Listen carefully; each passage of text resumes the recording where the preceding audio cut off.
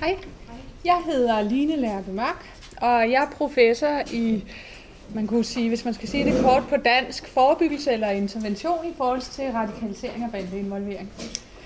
Og så jeg har også lavet et fokus i dag. Vi er jo blevet bedt om at diskutere, eksisterer der grænser for det pædagogiske, og så blev der nævnt en lang række af forskellige temaer, som knopskyder, og blandt de temaer var antiradikalisering.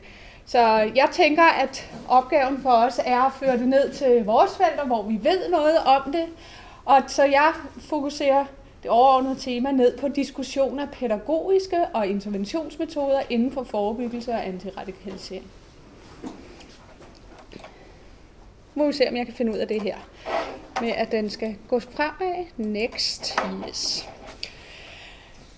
Så når man skal transformere det her spørgsmål, eksisterer der grænser for det pædagogiske, så tænker jeg lidt, at dem, der stiller spørgsmålet, måske tænker, kan og bør vi beskæftige os med forebyggelse og radikalisering og bandeinvolvering pædagogisk, eller skal vi undgå at gøre det? Er det et felt, som inden for bekæmpelse, og det er politiets opgave, det skal overvåges, eller hvor går grænserne, når vi så går ind i det her felt? Hvordan gør vi det så? På hvilke måder? Og kan vi komme til at gøre det forkert på nogle måder, som ikke gør godt, eller som virker begrænsende og sådan? Så det er den måde, jeg har tolket det spørgsmål. Og der kan man jo sige, at inden for det pædagogiske, der tænker vi, det kan være lærere, pædagoger eller andre socialarbejderes arbejde. Kan det være med til at forebygge udenforskab, afmagt, vrede og opposition? Og grunden til, at jeg nævner de her ting, udenforskab, afmagt, vrede og opposition, det er fordi ordet radikalisering og feltet radikalisering er meget diffust felt, som ofte er beskrevet med abstrakte begreber om, hvad radikalisering er. Men og radikalisering, det bliver beskrevet lidt som det her forløb, der går op til, at man gør noget ekstremistisk, altså anvender vold i forhold til at opnå en sag. Men samtidig så, hvad er det, der kommer forud for det her ekstremistiske anvendelse af vold? Det er tit lidt ubeskrevet eller diffust, og derfor findes der en masse idéer om, hvad kan være risikofaktorer, hvordan kan man... Og nogle af de ting, man så nogle gange siger, kan føre til det, vi ikke vil have. Altså det kan være udenforskab, afmagt, vrede og opposition. Men dilemmaet er, at alle de her ting, der er så mange unge mennesker, der har de følelser, og hvor de ikke ender med at bruge ekstremistisk vold. Hvor det ikke, dermed finder vi først ud af senere, egentlig er radikalisering.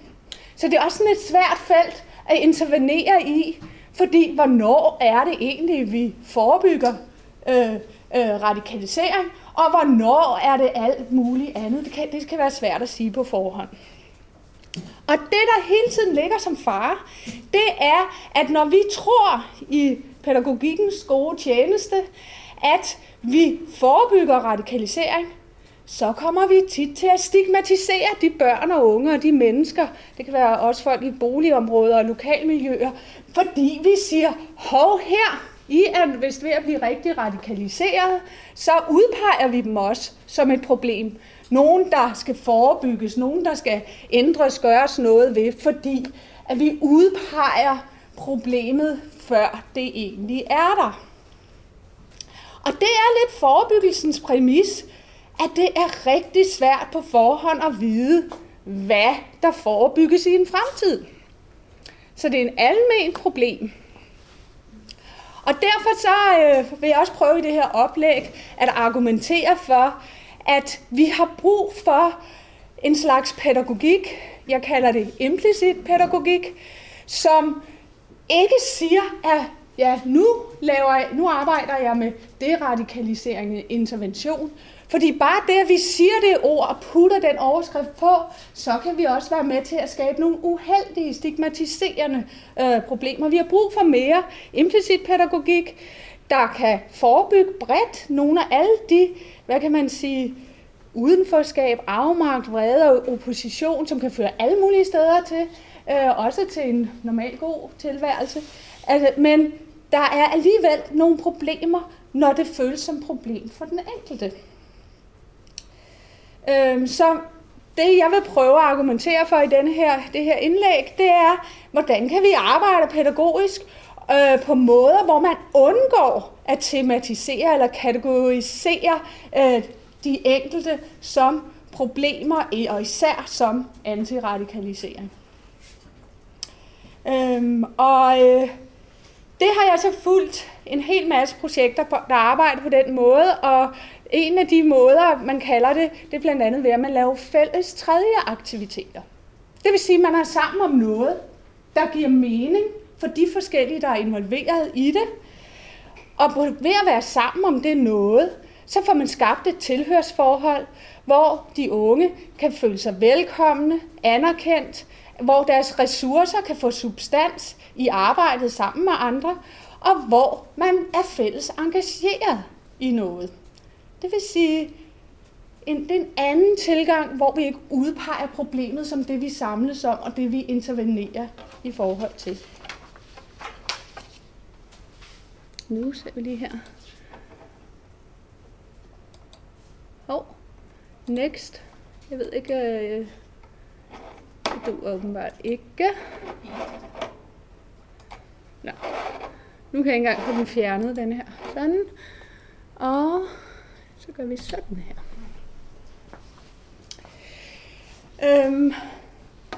Og så må vi lige se her, om jeg er det rigtige sted. Det synes jeg tror jeg... ser lidt anderledes ud. Nå, men det jeg så har forsket i, det er, jeg har været med til at lave en rigtig mange forskellige rapporter. En af de seneste, det handler om crossover, det vil sige bevægelser, veje ind i og ud af kriminelle, ekstreme, radikaliserede bande- og rockermiljøer.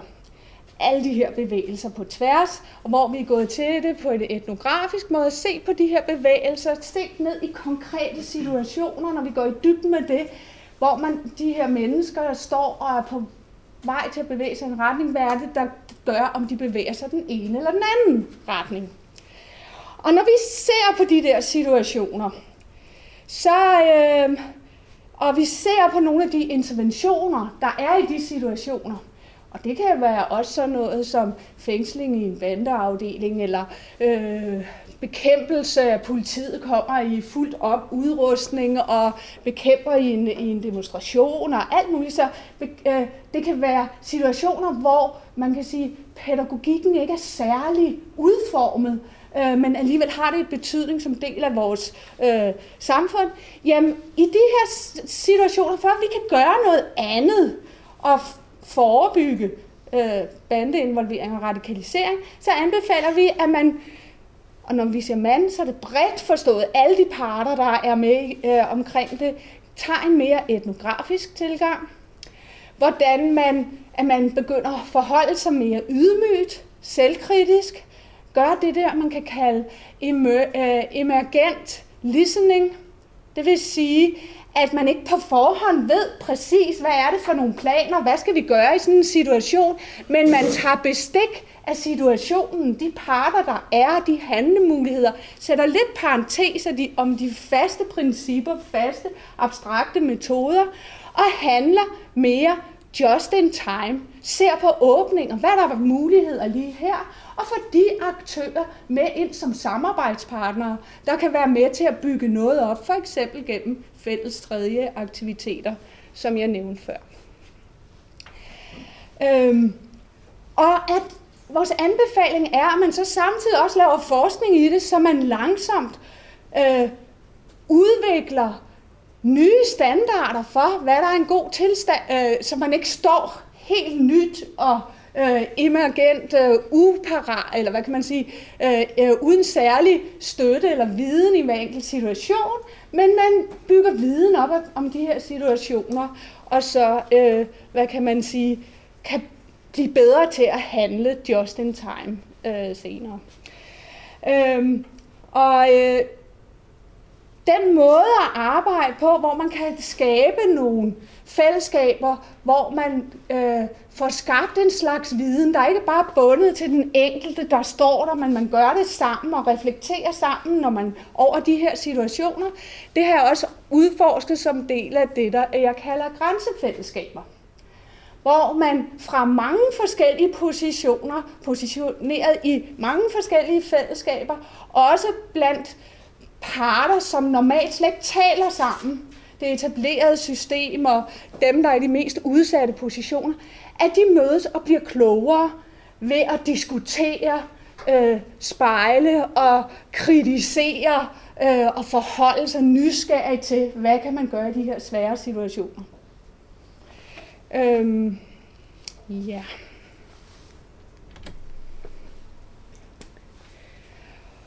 Så, og det her med at opbygge grænsefællesskaber og arbejde med det kan man gøre på mange forskellige måder, inden for mange forskellige områder. Jeg vil bare kort sige de steder, hvor jeg har forsket i det. Jeg har forsket i det som del af min Ph.D.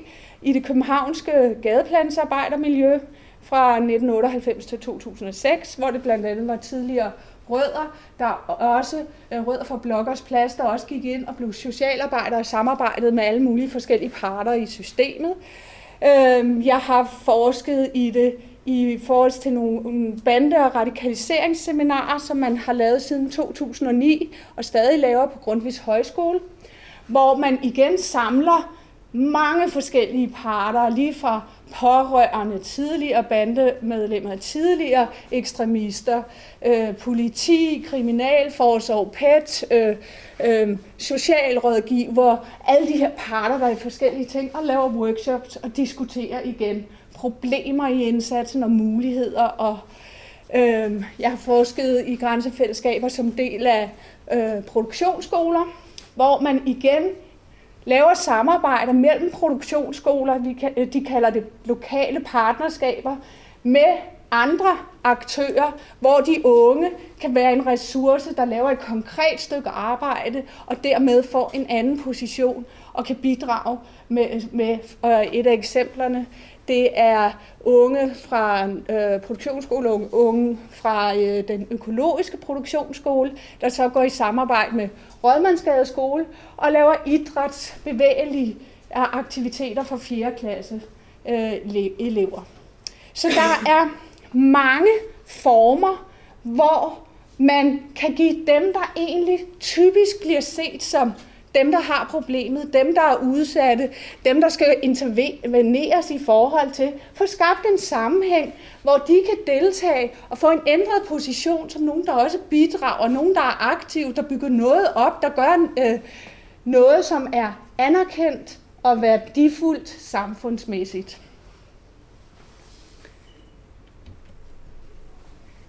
Og nu skal jeg jo også passe på tiden. Der er 6 minutter ind. Så når jeg taler pædagogisk her, hvad er pædagogisk, så forstår jeg det meget bredt. Man kan sige, jeg kalder det både pædagogisk, når vi taler om kollektive og individuelle processer, som er del af det, som mig og Morten Nissen også har kaldt positiv interpellation gennem de her grænsefællesskaber. Altså, hvor man bliver påkaldt på en særlig måde som en potentiel ressource, og så man langsomt arbejder med at etablere projekter og deltagelse, hvor denne her ressource kan få substans, blive til noget, man kan være stolt af og blive anerkendt. Jeg forstår også pædagogisk helt ganske bredt som del af de her meget komplekse interpellationsprocesser, processer, som hele tiden foregår alle steder, som også foregår, når politimanden råber, hey du, eller går ud med fuld rustning i forhold til nogle unge og udpeger dem som problemet og trækker dem ind og så videre. Den påkaldelse, hey du er et problem, og hvor de unge reagerer på forskellige vis. Nogen ved at ignorere det og sige, det er ikke mig, det handler om. Andre ved at reproducere problemkategorien, og andre ved at modsætte den. Alle den slags interpellationsprocesser ser jeg også er et rum for pædagogik, hvor ved at være opmærksom på det, hvordan mange, også de ikke traditionelt udpegede pædagogiske aktører, handler, og hvilken betydning de har i det processer, tager jeg med ind i det her, når vi skal arbejde pædagogisk. Og jeg tager også det, jeg tidligere introducerede som implicit pædagogik, igen med inspiration fra Morten Nissen, hvor man bevidst taler om antimetode, og hvor man sætter parentes om de her traditionelle måder, hvor vi gør, og hvor vi går sammen og laver noget andet, og som bitprodukt er der en terapeutisk, pædagogisk betydning, som gør en forskel for dem, der er involveret, og gør en forskel for alle, ikke bare de udsatte unge, men også de andre. Ja.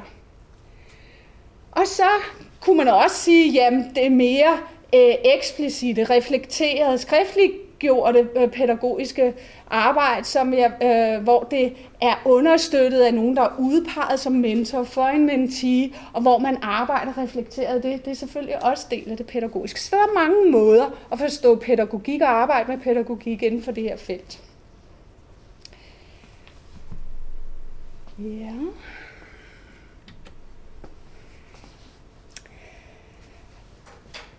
Og på tværs af alle de her felter, der er det vigtigt, at der er en nødvendig selvkritik. Altså det, at de pædagogiske interventioner ikke kun er de gode aktører, det vi gør er godt. Fordi ofte så tror vi, at systemerne, institutionerne, de her pædagogiske interventioner, de entydigt er gode. Og det vi gør, det er godt, det virker mere eller mindre, men det er i hvert fald godt, og det, vi har en tendens, eller systemet har en tendens til at sige ja, og så bevæger det brugerne i en positiv retning. Pædagogik er limet godt, eller intervention er limet godt. Og så har vi også sådan en forestilling om, så er der de andre, det kan være gadens fællesskaber, alle de her andre aktører, som også er del af et lokalmiljø, de er udelukkende dårlige. De er nogen, der skal interveneres med, det er nogen, der bevæger i en dårlig retning. Og det er sådan nogle forestillinger, vi har. Og der viste vores crossover-forskning for eksempel, at jamen, når vi gik i dybden med de der situationer, hvad var det? Der var en, der ændrede en ung mand, der havde fået en ekstremismedom og så videre, som var bevæget fra et venstreradikalt miljø ind i, hvad kan man sige, kriminelt netværk, hvor de solgte hash. Jamen, så var det, når han stod der i hashklubben og mødte alle de der kunder, der kom og købte, så pludselig så hans sort-hvide billede af, hvordan verden hang sammen, fik flere nuancer, og til sidst så bevægede han sig længere og længere væk, og endte med, han først kom ind i fængsel, men endte med at tage en universitetsuddannelse. Så nogle gange, så kommer nuancerne eller overskridelsen også de steder, vi ikke forventer det. 1 minut, så går jeg helt frem til opsummeringen.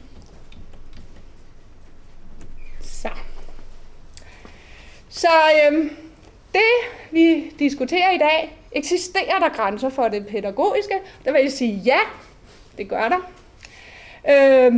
Og vi skal passe på den slags problemkategoriseringer, der typisk følger med det at intervenere. Fordi at tit så er det sådan, altså, at ved at vi kategoriserer det som intervention, så går man ud fra, at der er et problem.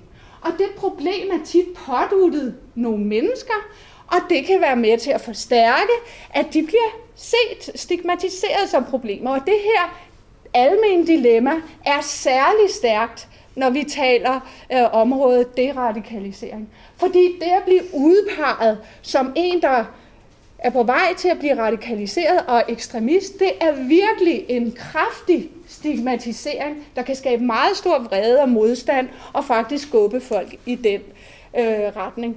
Så hvis vi i forebyggelsen siger, ja, du bliver, og det kan være nede i indskoling, du bliver nok bandemedlem, eller rocker, eller ekstremist, når du bliver stor, jamen så har vi virkelig skabt godbunden for en vrede, der kan gøre, at forældre og alle mulige andre bliver, hvad kan man sige, vrede. Og så derfor, i stedet for det en mere ydmyg, etnografisk tilgang, en selvkritisk tilgang, det vil sige, at vi også har en selvkritisk forståelse af pædagogikken. For ved at gå ind og selvkritisk diskutere det, vi gør, det institutionerne, samfundets institutioner, vi som forskere står for og med til at udvikle, ved at se på dilemmaerne i det, alle problemerne, dobbelthederne, det vi også kommer til at gøre utilsigtet, så kan vi skabe et bredere rum for overskridende læring, hvor vi bliver bevidst om de her problemer og samtidig kan forholde os til dem. Og på den baggrund kan vi udvikle nogle alternative standarder for, hvad er godt lige i denne her situation. Altså nogle situationer, hvor man ikke lige ved på forhånd, hvad der er godt. Tak.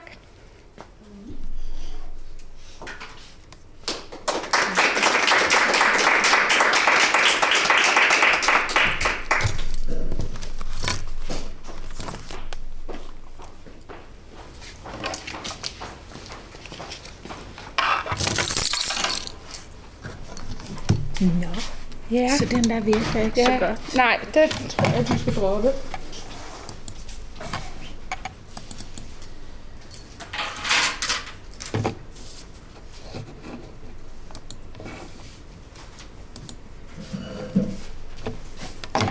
Så, ja. Mit navn er Monika Carlsen. Jeg er, som I måske høre, oprindelig fra et andet land, Sverige. Så har vi også det mysterium. Ikke for Bornholm eller andre steder, man kunne gætte på, eller Norge eller sådan noget. Jeg er lektor i evaluering af mit særlige ansvarsområde, men jeg har i mange år været en del af dem forskningsprogram, som vi har haft i cirka 20 år omkring sundhedsfremme og sundhedspædagogik. Og jeg er stadigvæk engageret i sådan en international forskergruppe inden for det her område.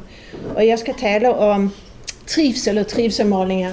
Og så er det meget godt måske for jer at kende, at det er jo ligesom den forskerposition, jeg har stået på, at vi har ligesom inkluderet trivsel som en del af det brede sundhedsbegreb og sundhedsfremmebegreb. Og derfor så selvfølgelig bliver jeg også provokeret, der er den her underforståede, at er der grænser for det pædagogiske, som Stan lægger ud med, fordi at han så inkluderer noget af det, som kan lyde som sundhedsfremme, og som for mig er en helt naturlig del af skolens liv. Altså at skolen ikke kun skal undervise, sådan at det leder til kundskab og færdigheder i naturfag, matematik og dansk osv., men at skolen også har en opgave i forhold til, at der skal være omsorg om barnet, og der skal laves det gode liv i skolen, der barnet det opholder sig rigtig mange timer i skolen. Så det er ligesom, det er min position. Debatten om trivsel og trivselmålinger, den har jo faktisk været i gang siden folkeskolereformen kom på banen i 2014, hvor trivsel jo blev opstillet som en af de 3 nationale mål. Og derfor kan man jo så spørge sig selv, hvorfor er der den her fokus? Hvorfor kommer der den her fokus på trivsel? Og hvad er det egentlig, de her trivselmålinger skal bruges til i skolen? Og der kan man sige, at jeg kan løfte sløret lidt for, at den retning mit oplæg går i, det er, at jeg peger på, at til trods for, at der i ekspertgruppeudvalget lægges meget vægt på netop den her mere som omsorg om barnets position og så videre i forhold til trivsel, så kommer der jo mere, i og med at trivselmålingerne kobles op i de resultaterne fra de nationale test, så kommer der rigtig meget fokus på, at trivsel skal ses som et middel til at styrke læring. Det er dens primære rolle. Så det er lidt den der kobling der, som jeg kommer til at problematisere på forskellige måder. Så jeg går lidt rundt omkring, hvorfor fokus på trivsel nu her til at starte med, og så kommer jeg lidt bagefter ind på, hvad er det egentlig, man skal bruge de her trivselmålinger til. Jeg har lige fået briller, så derfor har jeg lidt svært en gang imellem med både kigge på jer og kigge på papiret, men jeg finder ud af det. Så vi har den her smukke formulering i regeringsaftalen, som handler om, at der skal være ro i klassen og så videre. Der skal være god ledelse og godt skolemiljø.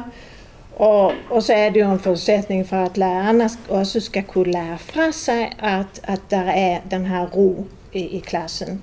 Så derfor skal der fokus på undervisningsmiljø og trivsel, som skal mindske den her undervisningsforstyrrende uro. Så i talesættelsen af problemet ifølge den her aftaletekst, det er jo, at der er undervisningsforstyrrende uro, og dermed så bliver jo øget trivsel et nationalt mål. Man kan selvfølgelig så problematisere den her i talesættelse, fordi at der er jo flere forskellige undersøgelser af trivsel i skolen. Vi har jo undersøgt det Health Behavior in School Age Children undersøgelser, som er internationalt kæmpestore undersøgelser. Der er jo der ikke noget, der peger på, at Danmarks resultater er særligt i øjnefaldende. Faktisk ligger vi meget pænt over middel der. Så hvis man skal bruge de her benchmarking-tankegange, som der ligger i sådan nogle målinger her også, så kan man jo for det første stille spørgsmål til det her med at problematisere trivsel. Er det nu trivsel, der handler om, eller er det noget andet? Men i den her italesættelse i den faglige aftale, der taler man jo også faktisk om det, som måske mere kunne rumme de der bløde værdier i skolen. Det her med, at skolen skal også understøtte elevernes sociale og faglige udvikling. Det vil sige, at her er der jo en reference til folkeskolens formål, 3. paragraf. Og det var lige den der, som jeg tog fat i, fordi at der jo i Stens udfordring også ligger det her med de her grænser for det pædagogiske, de utallige selvopskyttende interventionsmuligheder, som der ligger, som pædagogikken skal tage sig af. Og der kan man sige, at det her er jo ikke en selvopskyttende pædagogisk interventionsmulighed. Nej, tværtom. Altså i hvert fald, hvis man mener, at den opstår nedefra og lokalt med selvopskyttende. Nej, det her opstår jo tværtimod ovenfra. Det her er jo en regeringsstrategi. Hvis vi lige kigger lidt nærmere på, hvad er det ekspertgruppen siger om trivsel, jamen man peger også på de her undersøgelser, som viser, at der er en kobling mellem, altså jo bedre trivsel, så giver det øget læring, at trivsel det fremmer læring. Men samtidig så retter man jo også opmærksomheden mod den her omsorgsdimension, at det er også det handler om, at vi har en etisk forpligtelse til at fremme trivsel blandt børn. Og så er der den her, hvor man peger på, jamen det kan også være mere til at styrke folkesundheden på længere sigt. Så, og der er jo trivsel i barndommen en afgørende ting. Så der er også nogle andre ting, der sættes i spil her. Og de her formål med at øge trivsel, den kan man jo så koble til en opfattelse af, hvorfor er det, vi holder skole. Altså til det her, som egentlig også spiller godt sammen med skolens formål, det her, som rummes i begrebet educare, som understreger, at det er jo en enhed af undervisning, opdragelse og omsorg, der skal foregå i skolen. Hvis man går lidt længere ud, det er altid spændende at lige kigge på, når vi kigger på sådan noget som radikalisering, hvad er det egentlig for begreber, hvad er trivsel, hvad er det for et begreb, jamen så har det faktisk haft rigtig mange forskellige betydninger gennem tidernes løb. Så det er altså noget, som både ligesom, som får en historisk afsmitning, og selvfølgelig også en kulturelt samfundsmæssig farvning. Men grundlæggende så har vi jo to begreber i spil, det er well-being på engelsk, velbefindende på dansk, og vi har velfærd, welfare på engelsk. Det lyder lidt sjovt, men det hedder det faktisk. Så, og man kan sige, at i 70'erne, når vi havde den her cementering af et velfærdssamfund, det var de her drømme, vi havde om at have en lidt større samfundsmæssige, altså en større samfundsmæssig sektor, hvor de samfundsmæssige institutioner tager ansvar. Der havde vi jo nogle undersøgelser, som handlede om trivsel og velfærd, og det gik jo meget op i det her med, at det handlede både om individernes subjektive oplevelser af velbefindende, men det handlede altså også om mere sådan parametre, som måler velfærd. Og vi har den her finske sociolog Erik Allard, som i 1976 lavede en sådan model, som blev brugt for at måle velfærd på tværs af de skandinaviske velfærdssamfund. Og det gør han så ud fra 3 kategorier, som jeg rigtig godt kan lide. Faktisk var det den første opgave, jeg nogensinde skrev på universitetet, den handlede om de her 3 kategorier. Og det hedder at have, og det handler om de materielle behov, det handler om at elske, de sociale behov, og det handler om at være, det vil sige behovet for personlig vækst. Og den der brede tilgang, sådan lidt holistiske tilgang, den synes jeg faktisk meget godt om. Og det var det, der var i fokus i 70'erne, i hvert fald i nogle undersøgelser. Hvad har vi så i dag? Jamen i dag er der jo sket en udvikling, at vi har en større grad om ansvar for velfærd. Både velfærd og velbefindende er nu lagt over på borgerne. Så der er de her forventninger om selvaktualisering og selvstyring. Og det kommer jo også så meget fint frem i de her i trivselmålingerne. Der kommer de her spørgsmål, som handler om, hvor man siger, lykkes det for dig at lære det, du gerne vil i skolen? Hvor tit kan du finde en løsning på problemer, bare du prøver hårdt nok? Og hvor tit kan du klare det du sætter dig for? Og det er jo noget, der skal trigge vores ønsker om at styre os selv og om at aktualisere vores potentialer. Så det er nogle af de spørgsmål, der er på spil. Andre spørgsmål handler jo faktisk om noget af det, jeg vil kategorisere som mental sundhed. Det er spørgsmål, som handler om at tro på sig selv, hvordan man oplever sin egen identitet, og hvordan man oplever at være en del af fællesskabet og så videre. Det er også nogle af de spørgsmål, der kommer på spil i trivselmålingen. Og indholdet i de her trivselmålinger, det er udviklet på baggrund af anbefalinger for den her ekspertgruppe, hvor formanden herfor har jo været deltaget og været aktiv toneførende i den her mangeårige, 20-årige undersøgelse Health Behavior in School as Children. Det er Bjørn Holstein. Og der er der 3 kategorier, der handler om det psykiske, fysiske velbefindende, det faglige, det personlige kompetencer, og så oplevelsen af støtte og inspiration fra omgivelserne. Så det er de her 3 dimensioner af trivsel, som ministeriet understreger igen og igen, at trivselmålingerne er opbygget på. Og i de her 3 dimensioner af trivsel, så er der jo tydelige referencer til WHO's sundhedsbegreb.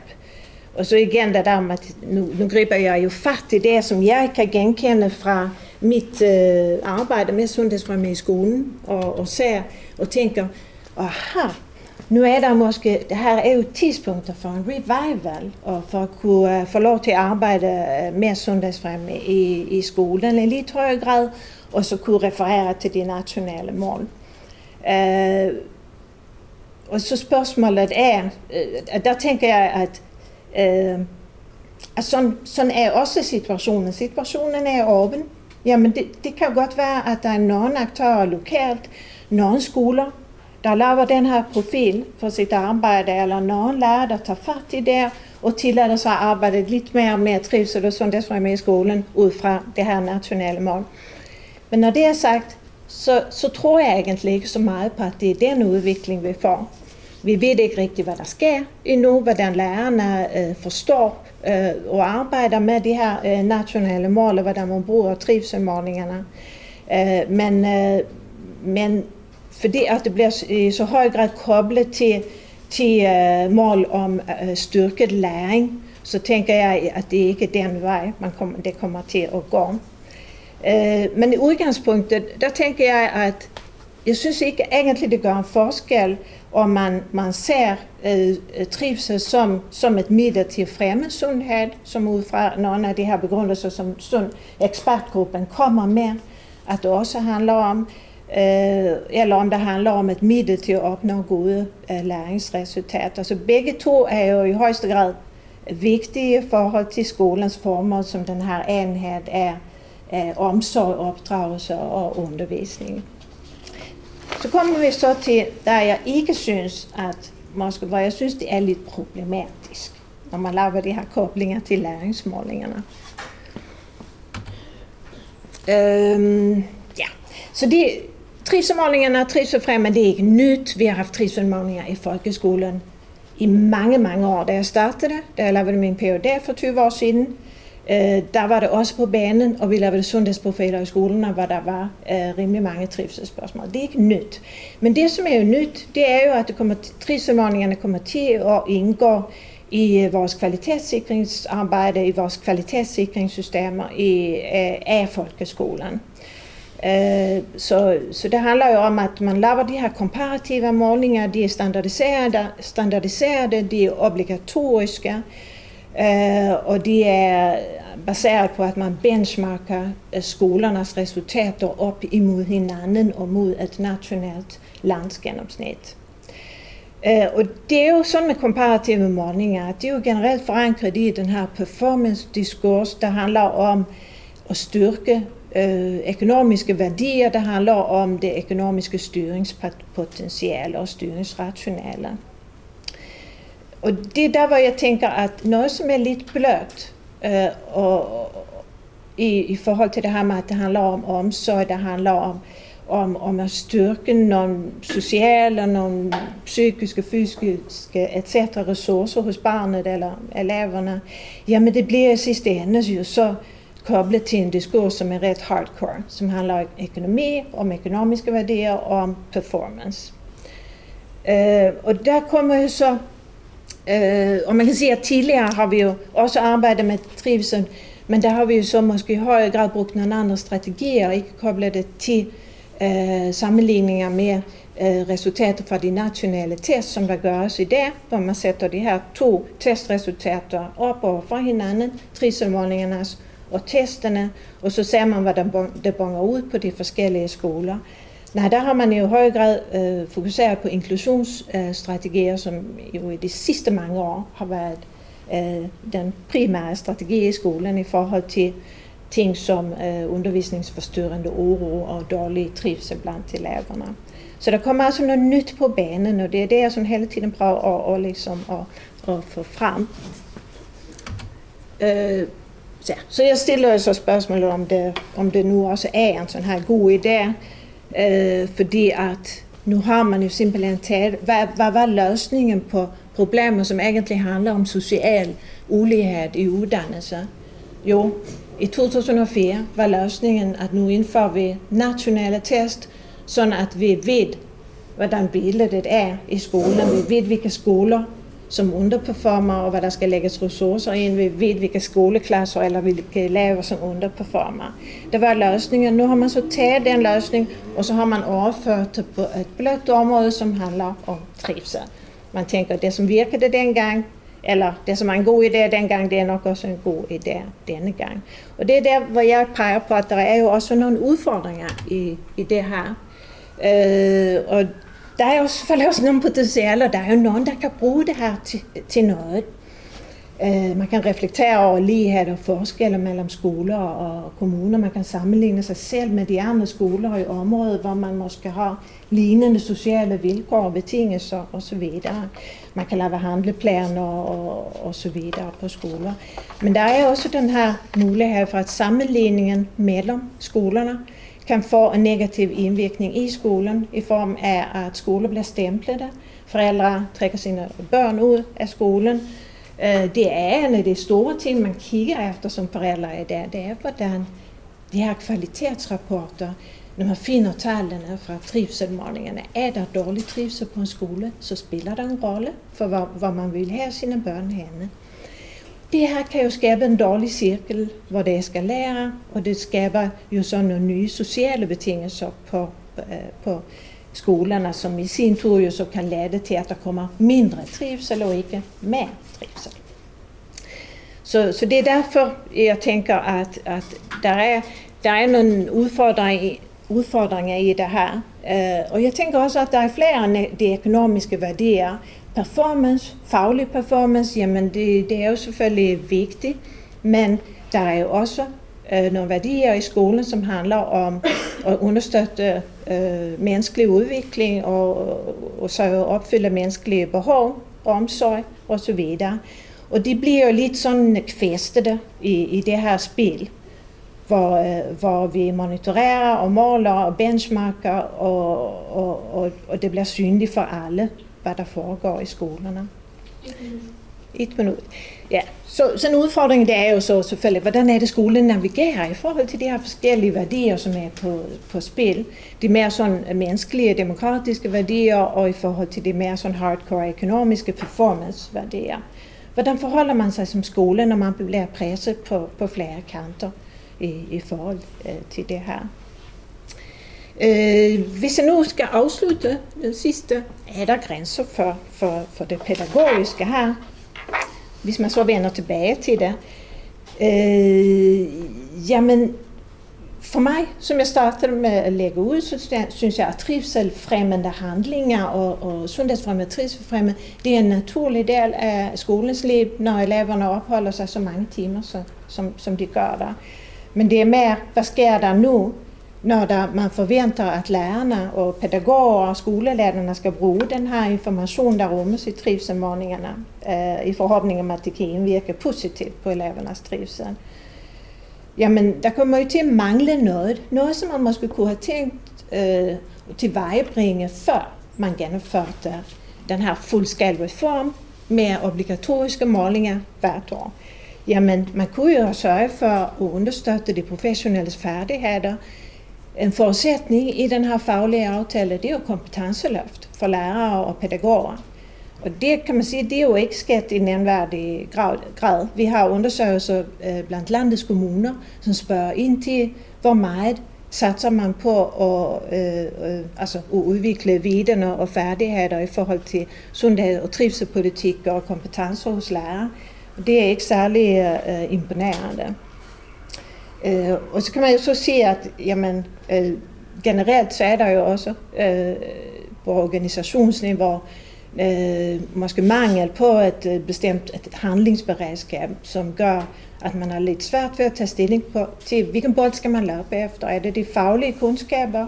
Skal man løbe efter at score højt på de nationale test? Eller hvad skal man løbe efter? Skal man have det godt på skolen og så videre? Så ja, så svarer det, der skal meget til, for at det pædagogiske kan komme til at virke i den her situation, der er skabt. Så det må vi jo se, hvad der kommer ud af det, og om det kan komme noget godt ud af det i sidste ende. Godt.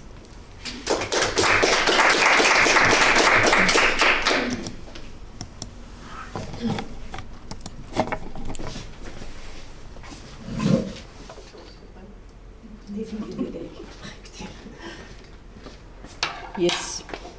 Så er jeg klar. Og mit navn er Tine Fristrup, og jeg er også lektor her. Faktisk lektor i noget, der hedder gerontopædagogik. Hvad det så egentlig er for en størrelse. Men det, jeg er optaget af her, det er forholdet mellem alderdom og aldring. Og det bud, som jeg kommer med i den her sammenhæng omkring grænser for det pædagogiske, starter ud i sådan et videnspolitisk ærne.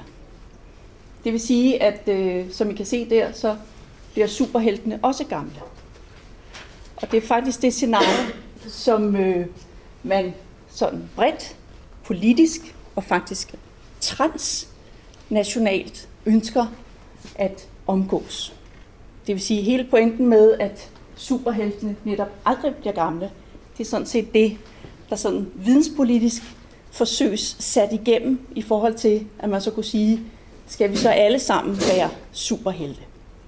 Og det er så min pointe her at sige, ja, det skal vi så. Og det er det, pædagogikken skal hjælpe os til.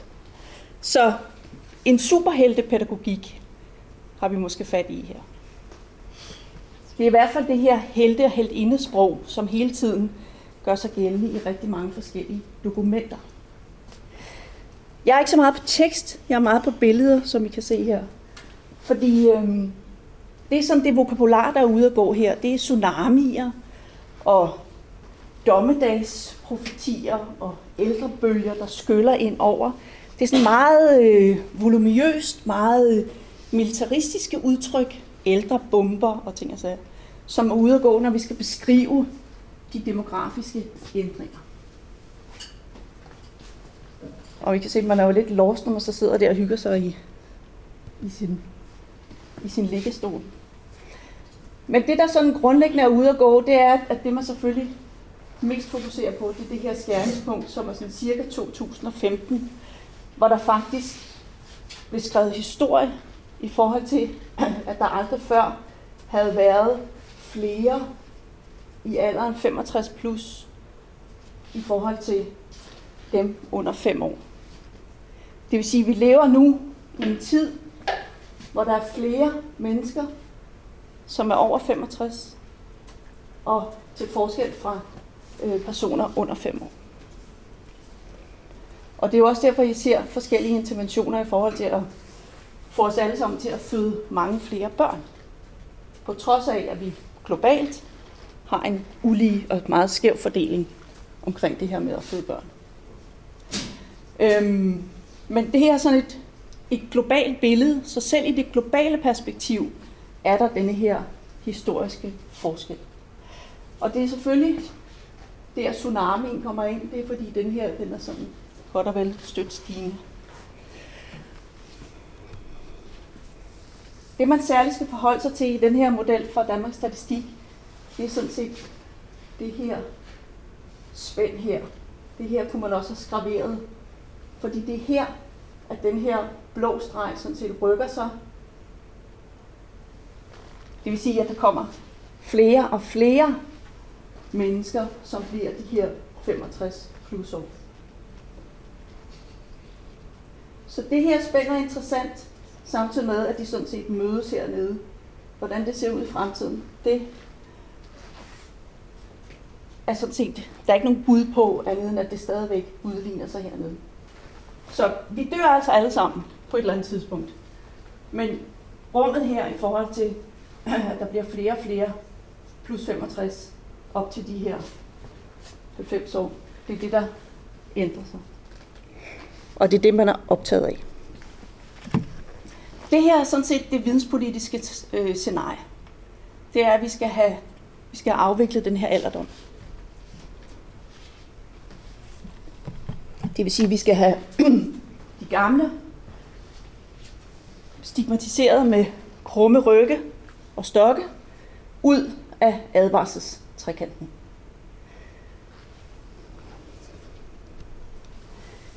Det er der så mange forskellige interventionsformer i forhold til. Og de er alle sammen rundet af en sundhedsfremmehorisont. Det her symbol er sådan et, der går imod uret, kan man sige. Og rent faktisk er der sådan en mindfulness-forsker, en af dem, som var forgangskvinde for de her mindfulness-tænkninger, som skrev en bog i 2009, som egentlig samlede hendes forskning, som gik helt tilbage til 70'erne.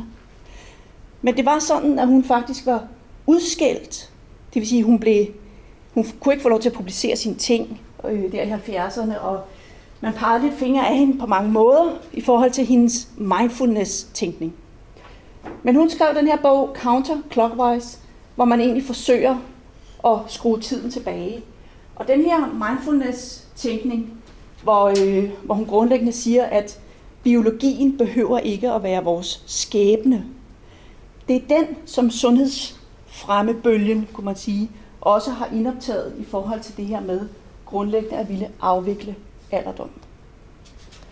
Det er en meget, meget interessant læsning.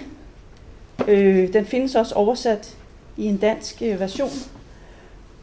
Fordi det, hun spiller på, det er, at man simpelthen går for eksempel 20 år tilbage i tiden. Det vil sige et scenarie med nogle ældre mænd på 80 år tilbage i 70'erne, var forsøget på simpelthen at bringe dem 20 år tilbage i hele den måde, som de levede på. Altså nærmest som at entrere en kulisse på et museum, og så genleve, hvad var det, der var i medierne, hvad talte vi om, og ikke forholde sig til, hvor er vi nu, men simpelthen grundlæggende gå tilbage 20 år tiden. Og det hun spiller på, det er forholdet mellem krop og bevidsthed. Og de lavede jo en hel masse målinger før, og de havde også en kontrolgruppe, og kontrolgruppen, de fik at vide, at de skulle bare arbejde med erindringerne om for 20 år tilbage. Men den her gruppe, som agerede, som om de var i 20 år tilbage, de fik nogle målinger, hvor man kan sige, okay, interessant. De blev bedre til at stå rejst op, det vil sige, de blev højere. De tog mere på i vægt. Deres styrke i fingrene blev øget. Deres syn blev forbedret. Deres smag blev forbedret. Det vil sige, at alle de fysiologiske træk blev ændret i det, som hun så siger, i en positiv retning. Og hele pointen her er simpelthen, at vi gør det, som vi bliver foreskrevet, vi skal være. Altså alle de forestillinger, som i 70'erne florerede omkring det at blive ældre, var det, der satte rammen for de begrænsninger, som man ligesom kunne, eller som skabte begrænsninger i det liv, man levede. Så det, hun opterer for, det er simpelthen det muliges kunst. Altså at man kan bevidsthedsmanipulere det kropslige udtryk. Det er rigtig, rigtig interessant læsning, særligt i forhold til, at hvis man kender historikken med, at hun ikke kunne blive indoptaget i de eksisterende videnskabelige settings, som hun agerede i som psykolog på det tidspunkt. Men at hun egentlig har lagt vejen til meget den måde, som vi tænker sundhedsfremme på i dag også.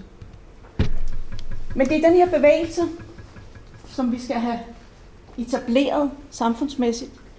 Vi skal have dem op af stolene, ud af rollatorerne, ud og slippe stokken, erstatte den med en golfkølle, men allerhelst mappen. Det vil sige, vi skal grundlæggende have de gamle til ikke at gå tilbage på arbejdsmarkedet, men faktisk fastholde dem på arbejdsmarkedet. Det vil sige undgå, at de får en fri tid her, som er uden for arbejdsmarkedet. Undgå, at de bliver dårligere og dårligere, altså degenererer, og at de til sidst dør. Så hele pointen er at fastholde den her forestilling om employability som en grundfigur, og det er her det sunde liv bliver det omdrejningspunkt, og som på den måde videnspolitisk i tale sættes som aktiv aldring. Aktiv aldring tænker vi meget som sådan en strategi, men rent faktisk så er det et outcome. Det vil sige, det er et livsudkomme. Det er der, vi skal nå hen alle sammen. Vi skal alle sammen være aktive aldrende og bevare den her mappe i hånden. Derfor er der også det her træk, hvilket hun jo også spiller rigtig meget på, at vi med de forestillinger om alderdom pacificeres ind i en forestilling om, at det går ned ad bakke. Det, der er hele pointen her, det er, at man skal mobilisere de humane ressourcer, det vil sige, at det bliver en aktiveringsstrategi. Og lige præcis her, i forhold til det videnspolitiske, går den her aktiveringstænkning jo rigtig godt i hånd med en generel neoliberal dagsorden, som handler om på sigt at afvikle den offentlige virksomhed. Og det er også den offentlige virksomhed, som tager sig af mange af de her ældre mennesker, når de netop bliver der, hvor de ikke kan agere på et arbejdsmarked længere. Så hele pointen med at mobilisere de humane ressourcer her er så igennem forskellige aktiveringstiltag, som alle har et sundhedsfremme afsæt. Så man kan sige, lige her i den her sammenhæng, hvor man vil afvikle alderdommen, så er der ingen grænser for det pædagogiske. Tværtimod. Så det vi sådan set er ved at afvikle, det er de her moderne forestillinger om livet fra 1800-tallet. Her havde vi den her forestilling om, at det gik opad, det stagnerede, og så gik det ned ad bakke. Man kan sige, at det vi sådan så småt er ved at erstatte de her trapper med, det er nogle andre trapper. Det er nemlig sådan nogle trapper, hvor det hele tiden går opad. Og det her var meget godt karikeret, og det var i forbindelse med et temanummer i Augustus, der handlede om alder, og det her med at være dømt til livslang udvikling. Man kan i hvert fald se, at de kæmper hårdt her. I forhold til det videnspolitiske skal man sige, for at det her skal kunne lade sig gøre, så begyndte OECD i 1996 at sætte det her på dagsordenen, blandt andet ved at tænke en ny form for socialpolitik, som var funderet i forestillinger om social investment. Det vil sige, invester før det sker, tænkningen. Og her hjemme i Danmark i 2013 er det KL, der tager den her på sig og laver et udspil, et socialpolitisk udspil, der faktisk hedder investere før det sker. Så det er den her forestilling om det at kunne forebygge, at degenereringen overhovedet indtræffer, at det er ligesom det, der er på spil her. Så når man skal afskaffe og afvikle alderdommen, så skal man forebygge, at den overhovedet opstår. Så den her profylaktiske fornuft sætter sig igennem i forhold til det her OECD-dokument, og det, som man gerne ville, det var faktisk at skabe en mere fleksibel samfundsorganisering. Det vil sige, at i stedet for at tænke den kronologiske alder som det, der afgør, hvornår vi tager en uddannelse, hvornår vi arbejder og har et familieliv, og hvornår vi trækker os tilbage fra arbejdsmarkedet, så rejste man simpelthen de her søjler op og snakkede om et aldersintegreret samfund til forskel fra et aldersdifferentieret samfund. Det her kommer i nogle sociologiske teorier, som er funderet i noget, der hedder The Sociology of Aging, som kommer i 94, og som på den måde danner indirekte en grobund for den her måde at tænke en ny socialpolitik på fra OECD's side i 96. Og det man kan se her, det er, at i 2005 bliver denne her model, den oprindelige model, udvidet med en sundhedssøjle. Og det er jo selvfølgelig ikke tilfældigt i forhold til, at sundhed jo sætter sig på dagsordenen som en diskurs, det vil sige som en måde, at vi skal forholde os til det levede liv på, fuldstændig som vi har forholdt os til det med at tage uddannelse og have familieliv og arbejdsliv og et tilbagetrækningsliv. Det, der så bliver udfordringen her, det er, hvordan man så agerer i de her forskellige felter igennem et helt liv. Hvilket er for forskelle, som manifesterer sig i forhold til i hvert fald et diskurs her, som vi kender, der hedder lifelong learning. Det, der sker på lige præcis uddannelsesområdet, det er jo, at man begynder at diskutere om, hvorvidt lifelong learning kun skal handle om employability. Altså her, hvor OECD tager over og sætter dagsordenen, og på den måde får skubbet UNESCO's forestillinger om lifelong learning ud på et tidsspor. Men det er sådan, her, hvor man tydeligt kan se, at forskning og politik hænger ufattelig godt sammen. Og det er den her dagsorden her, som skal sættes politisk. Vi skal have politikerne til selv at mobilisere deres humane ressourcer, ikke mindst Lars Løkke. Og det, der er interessant her, det er selvfølgelig, i hvor høj grad at den her videnspolitiske dagsorden sætter spillereglerne, etablerer vokabularet for, hvordan vi overhovedet kan forholde os til det at blive ældre. Man kan i hvert fald grundlæggende sige, at med det her træk og den her forståelse af aktiv aldring, så er det, der installeres som en horisont for det levede liv. Og det, at vi begynder at snakke mere og mere om aldring, er fordi det er her, vi kan intervenere, det er her, vi kan mobilisere, vi kan ændre livsvilkårene, således at vi helt på sigt får afskaffet alderdommen. Det her billede har Signe taget, som sidder her også. Og det er fra en McDonald's på Hellerup, i Hellerup, tror jeg det var. Helsingør, undskyld. En del år tilbage, faktisk. Men det siger lidt om, hvordan vi ligesom socialiseres ind i det her videnspolitiske sundhedsfremme spor, der handler om at afskaffe alderdommen. Vi ser her 2 aldrende personer, som er i fuld bevægelse ude ved vandet. Og det er så ligesom det, vi skal være opmærksom på, når vi sidder og indtager vores McDonald's. Jeg skal lige se på tiden her.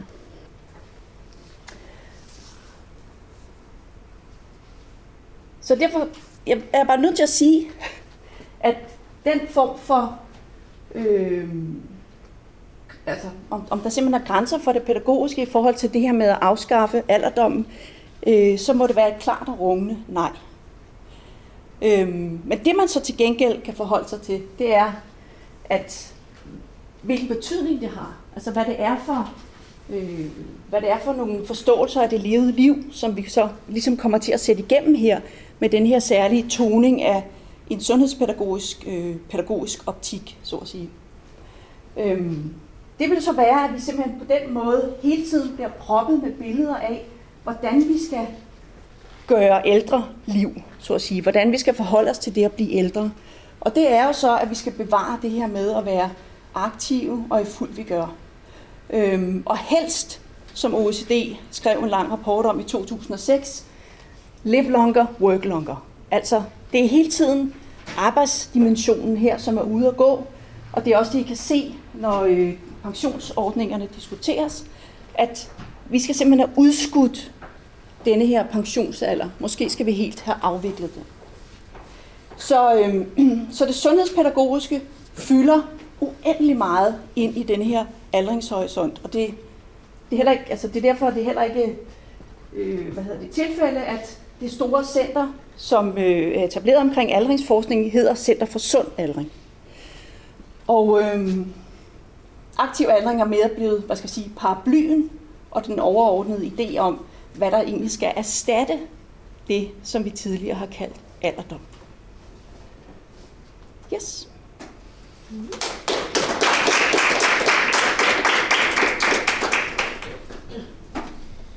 Ja, så holder vi lige en pause, og er lidt te og kaffe med.